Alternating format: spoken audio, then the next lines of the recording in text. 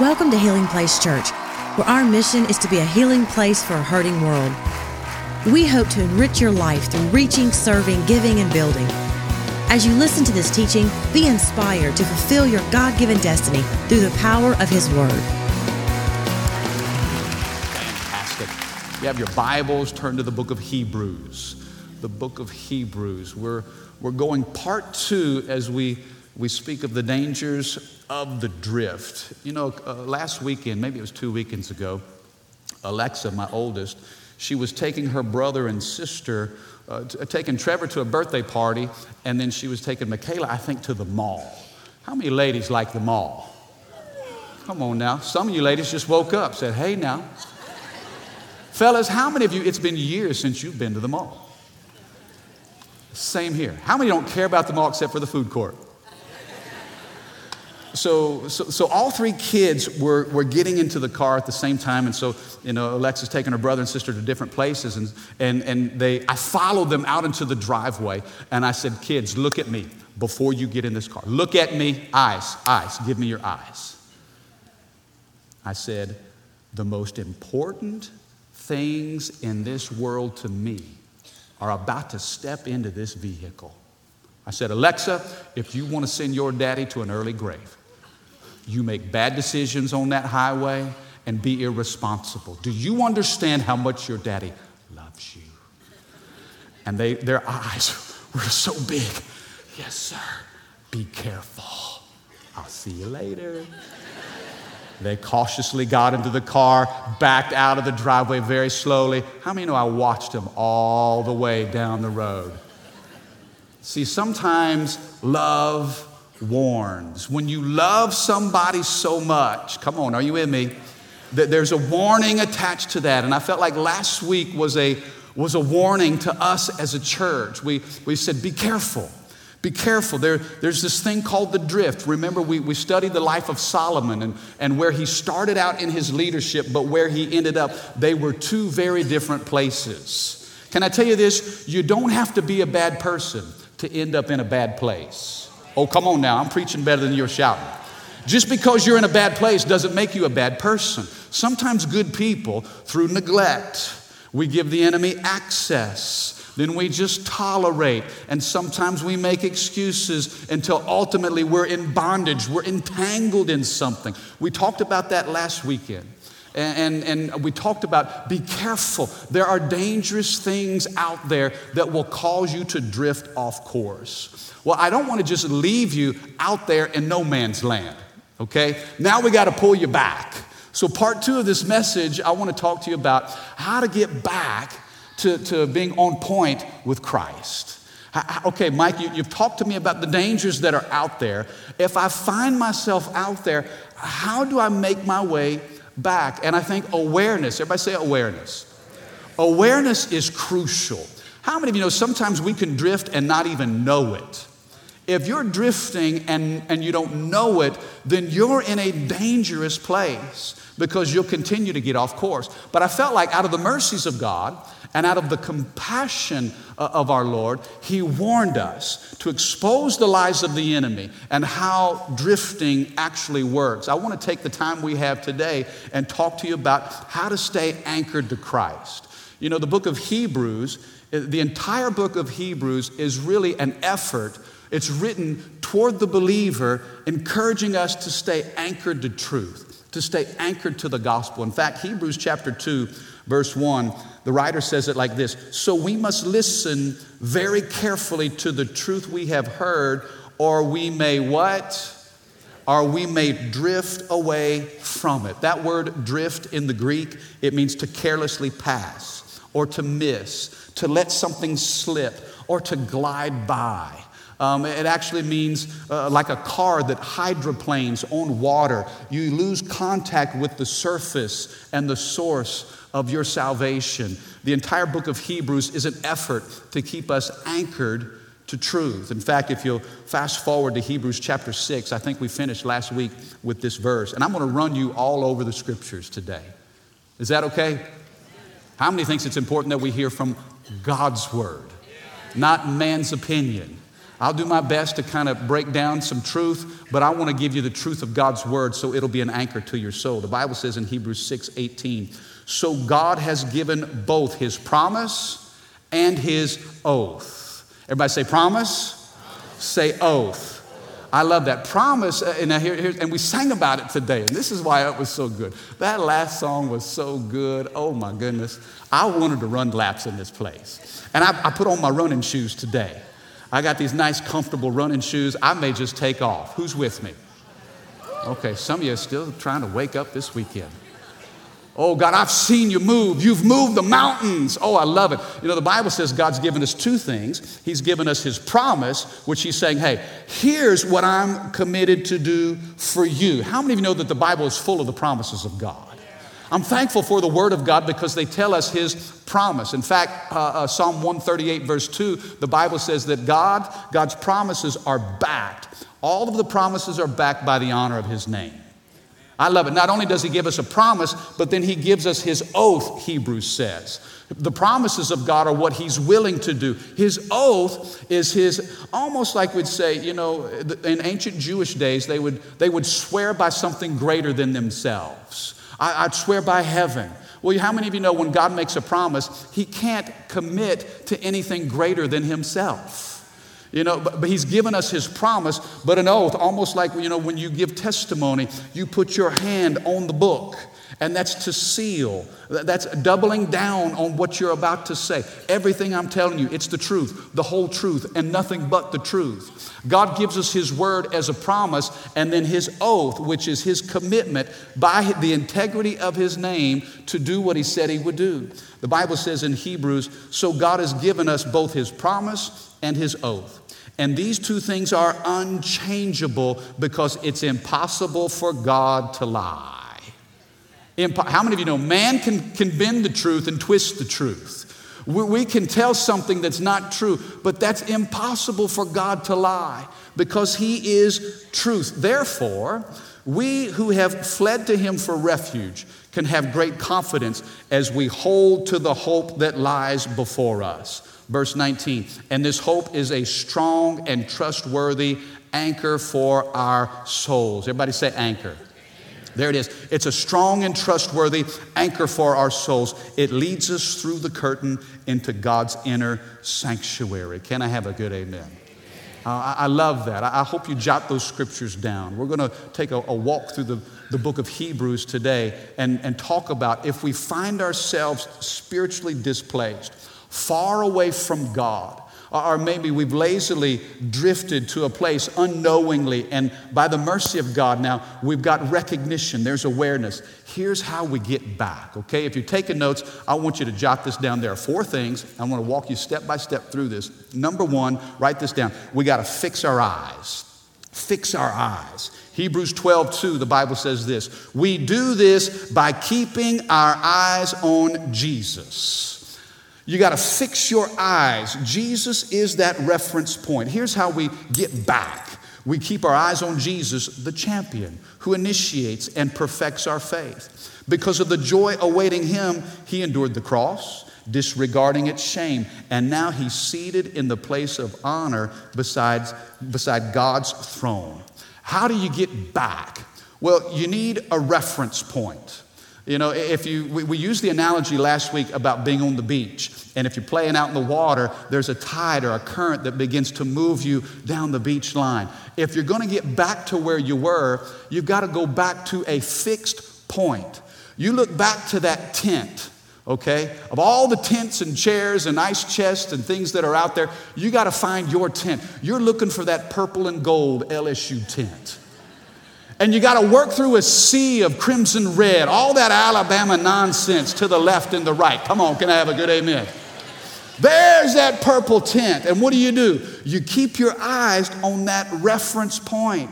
Again, your stuff hasn't moved. You've moved. You know, Jesus Christ is the same yesterday, today, and forever. He hasn't gone anywhere, but sometimes we've drifted off course. So how do you get back?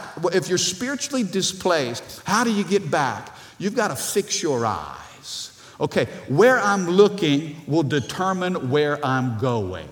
Are you with me? Where you look, where you set your eyes, Jesus is that fixed reference point that does not move. Now, we mentioned this last week. Sometimes in drifting, it's because of neglect. We've gotten busy. We've gotten distracted, and then sometimes we get a little lazy, and it causes us to go off course. If we're going to fix our eyes, one of the things that I've noticed is this: we're going to have to simplify our life. You know, some of you have drifted because your life has gotten very busy and it's gotten crowded and cluttered. The best way to set a reference point is to eliminate distractions around you. Does that make sense? And sometimes this is difficult, but you're going to have to simplify. Life gets complicated. Life gets busy. It's easy to be distracted when you've got a lot of things going on. I guess my recommendation would be this: is there anything in your life right now that's not bearing fruit? All right, we're going to just drill down right there because I think God's talking to some people. You may need to eliminate things before God can elevate things. You with me? Evaluate your life and say, okay, is this bearing fruit? Because if it's not, guess what? God may need to prune. Come on, are you with me? God prunes. If something in your life, if there's a branch on the tree that's not bearing fruit, the gardener will prune it. Jesus said, if you are bearing fruit, he said, I'm going to prune you so you will bear even more fruit. How many of you know you're pruned if you do and pruned if you don't? Either way, God's saying, hey, there's some stuff you need to eliminate. There may be some relationships in your life that aren't bearing fruit. And if they're not committed to your future, why would you stay connected to them in your present? What do you need to eliminate so God can elevate? Part of fixing your eyes is simplifying your life. Maybe some of you need to learn to say no. How many of you okay, confession, all right? Confession here in front of God and everybody. How many people pleasers do we have in the house? Okay, I'm raising my hand because I want people to be happy. I do. I'm a peacemaker. I want to please everybody. It is difficult for me to tell people no.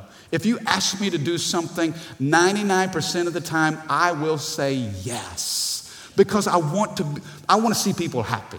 I want to make people happy. I don't like disappointing people. But how many of you know that when you say yes to everything, sometimes you'll say yes to some good things, but you're saying no to even better things? It is difficult sometimes for me to say no. Everybody say no. Now say it with a little conviction. Oh, isn't that liberating? Turn to your neighbor and say, ask me a question. Come on, anything. Now tell them, no. I love that. See, sometimes you got to say no to people so you can simplify. Your life, you're busy doing a bunch of things that God never told you to do.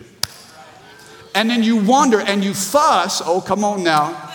You complain to God about everything going on in your life, and God's sitting back saying, I didn't have anything to do with any of that.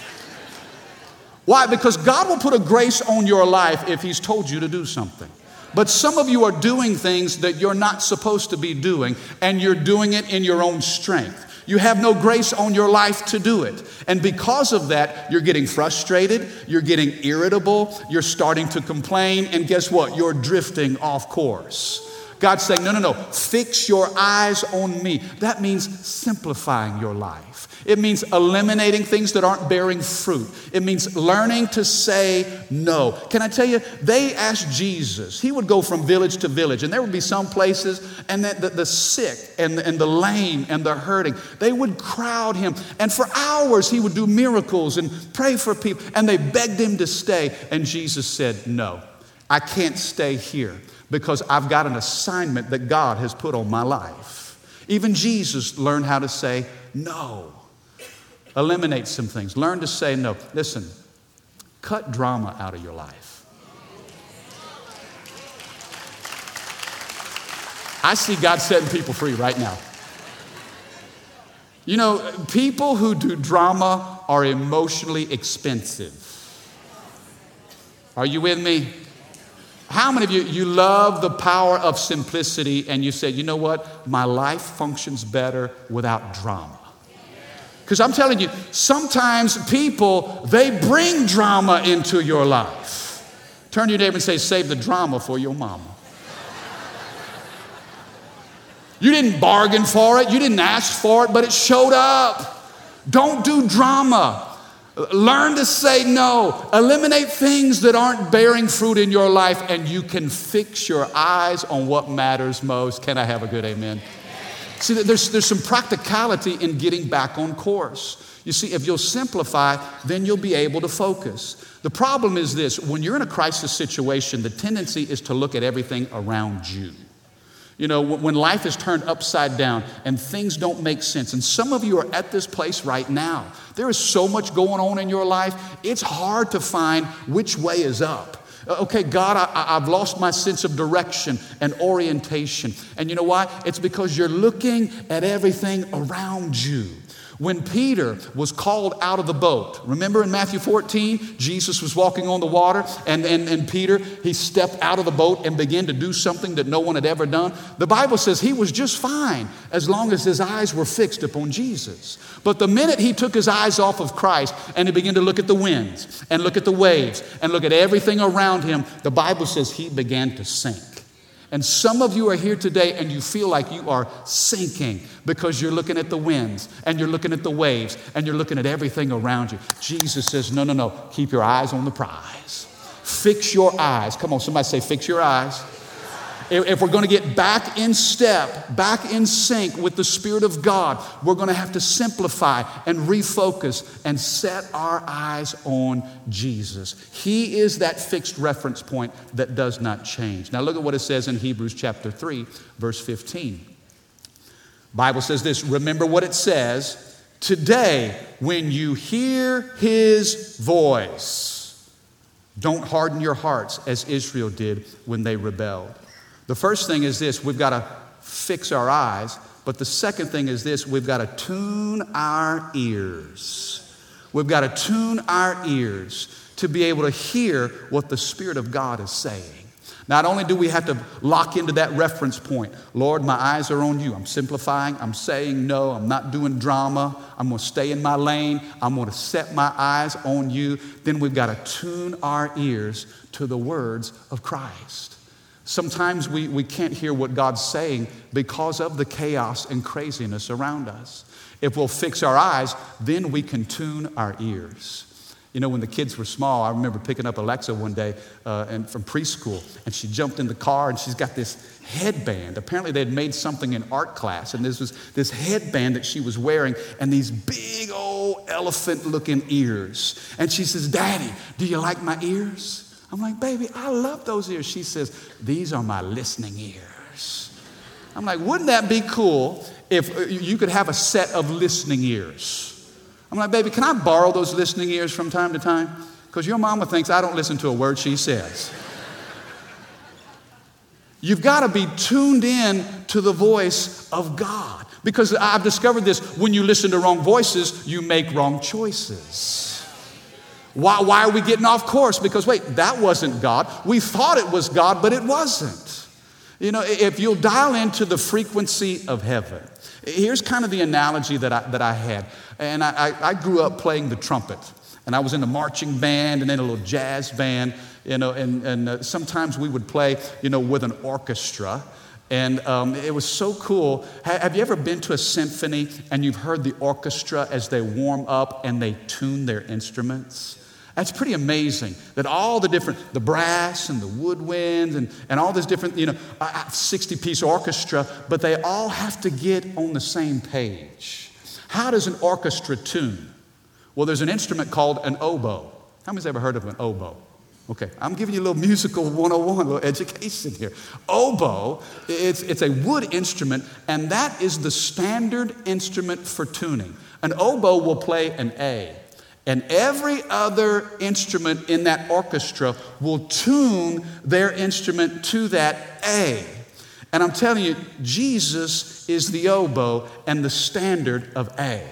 Now, what would happen if an orchestra, now they got the sheets of music and they've got their conductor, but what would happen if they would begin to play and they're all in different keys? All the instruments are out of tune.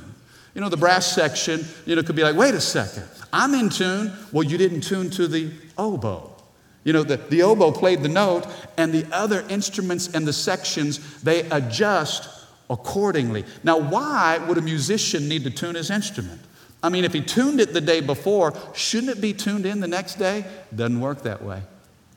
How many of you know that the environment can change the tuning of an instrument? Heat, humidity, air pressure. Well, you were tuned last night when you practiced, but for the performance, you've got to tune again because there are certain environments. Oh, come on now.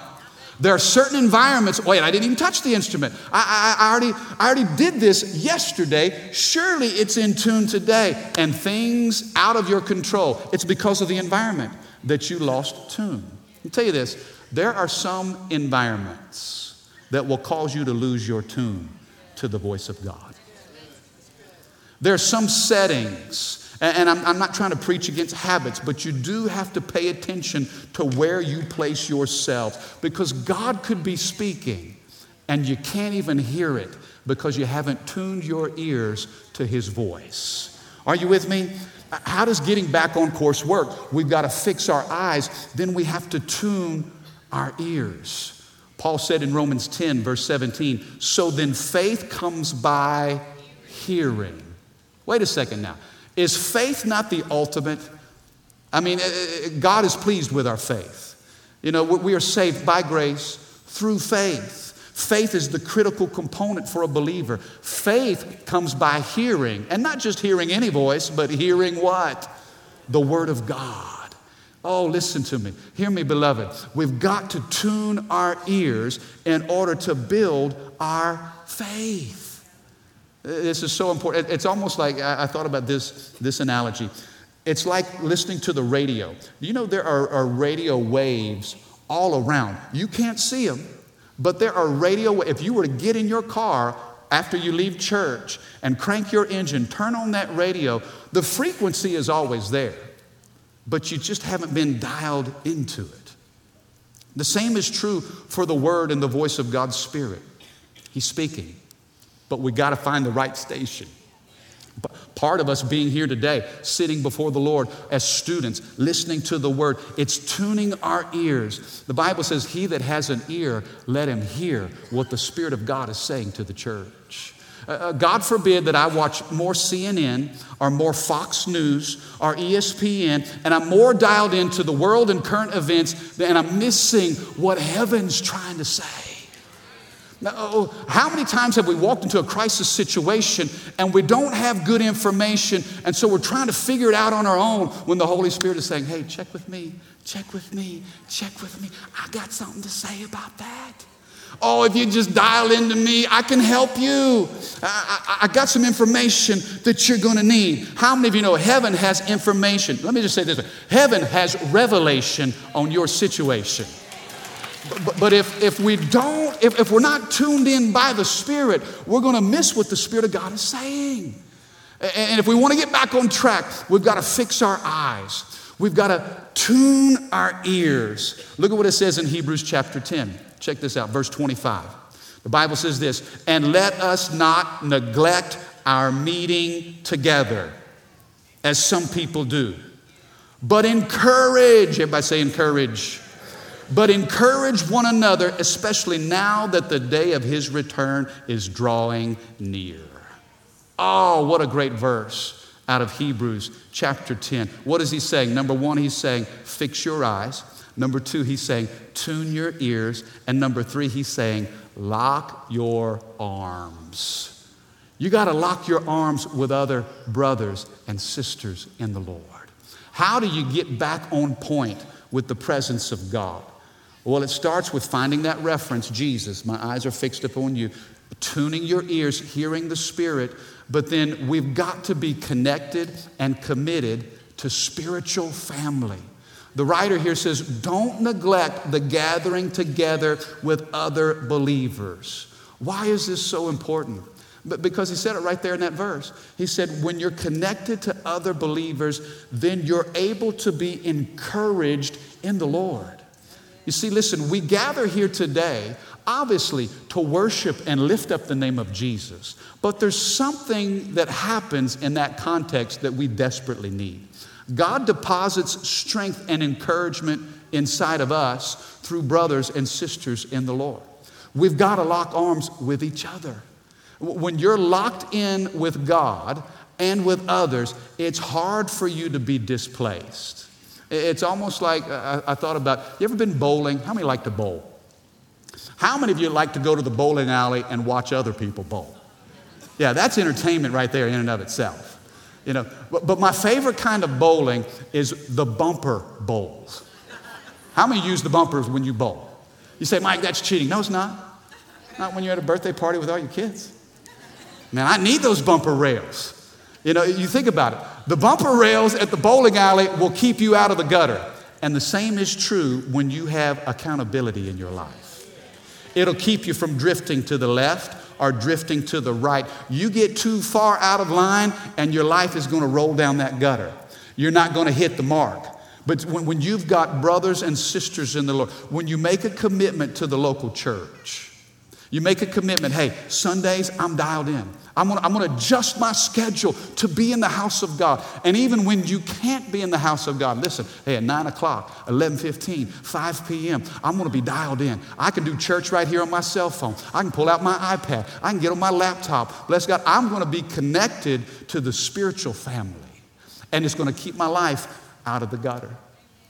I thought about the redwood trees in California.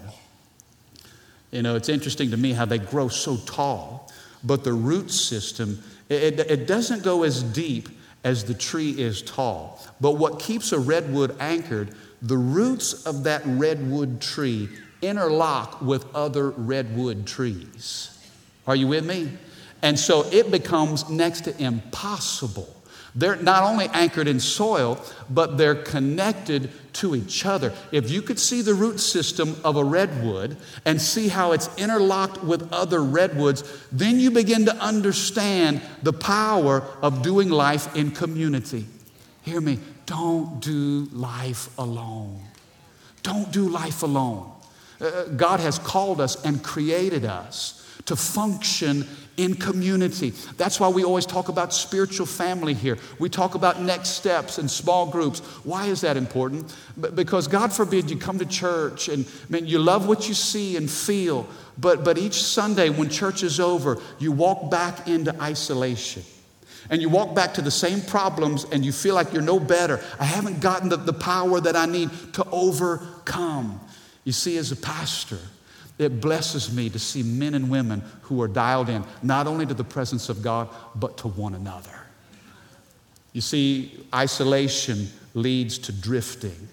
Isolation always leads to drifting. That's why we have to build relationships on purpose. You know, I'm involved in a small group. In fact, I'm involved in 2 small groups. And I know it's easy to say, I don't have time. I got so much going on. Listen, you can't afford not to do life with others. You can't afford not to. And out of these small group environments, I'm going to tell you what, I was telling the guys last night, we met last night, and I was telling them, you know, I feel like after a year and a half of being together and praying for one another and you know, learning and growing in this context called spiritual family, I feel like I'm a better person than I was 18 months ago. I feel like I'm a better pastor, I'm a better father, hopefully I'm a better husband. Can I get a good amen? Come on, girl, shout me on that one, don't be quiet. Is your hunk of burning love?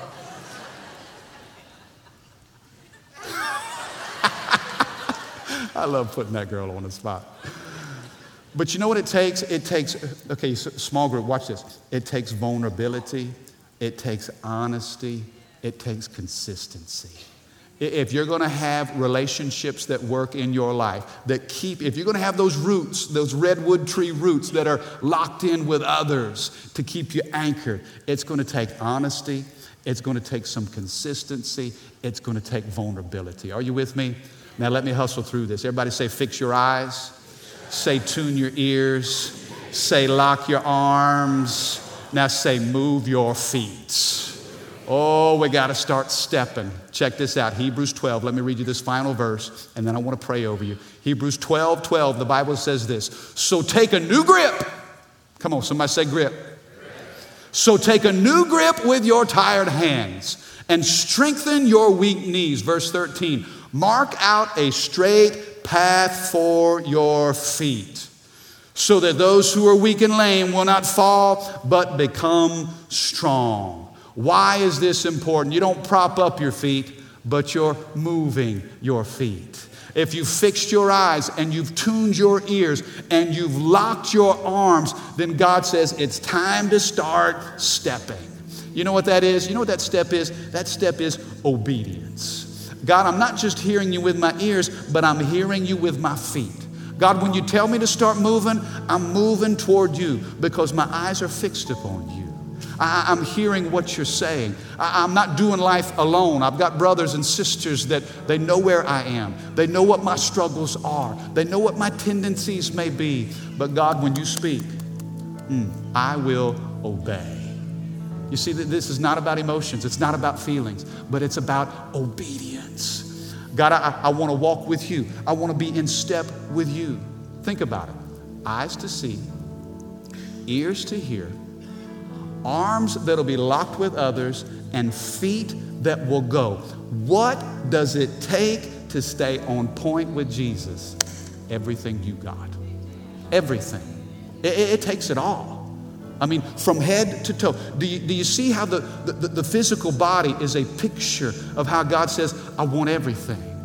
And a God that wants everything is a God that will give you everything you need to do what he's called you to do. Now let me finish this way. And I felt this so strongly last night as we were praying with our brothers up here. God dropped this in my heart because good people end up in bad places. If you've drifted and you find yourself in a bad place, it doesn't make you a bad person. Hear me. The disciples. You want to talk about drifting?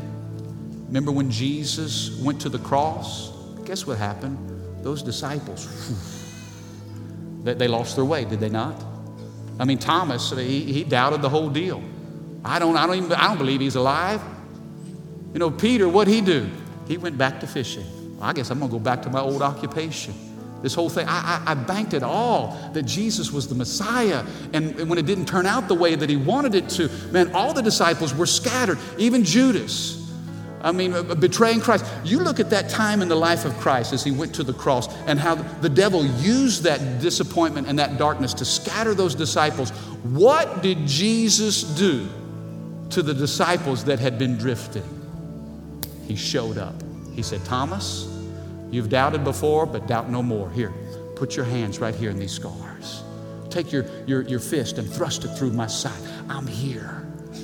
Peter went back to fishing. Guess what? Jesus showed up on that beach, didn't he? Hey, won't you let down your net over there? What? You kidding me? What Jesus tell those disciples to do? After they had been drifting for weeks, Jesus told those disciples, I want you to go to Jerusalem and I want you to wait for the promise. What's going to keep you from drifting? The promise of the Holy Spirit. And on the day of Pentecost in Acts chapter 2, the Bible says 120 were gathered in that upper room and they were obeying. They were there. Their feet were there in Jerusalem because that's what Jesus had said. They fixed their eyes, they tuned their ears, they locked their arms, and they moved their feet. And that day in Jerusalem, in the upper room, the Bible says the sound of a rushing mighty wind came and blew through that place. And the Bible says that cloven tongues as of fire were dancing on their head. God poured out his spirit upon that whole building shook. And people that were watching said, my, these people are drunk. You kidding me? This is a bunch of crazy, ridiculous. And Peter says, no, it's too early for that. It's only 9 o'clock in the morning. Too early to be drunk unless you're down on Bourbon Street. Too early for that. What you're seeing is that which was prophesied years ago. Joel said, in the last days, I'll pour out my spirit upon all flesh. He said, your sons and your daughters will prophesy. Oh, I believe God's putting a prophetic word in the mouth of this next generation.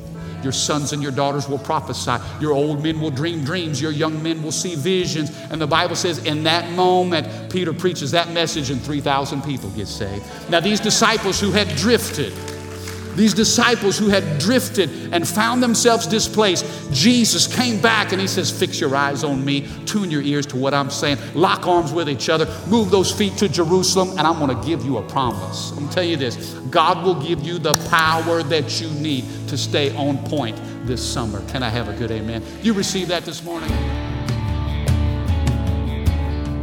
Thank you for listening.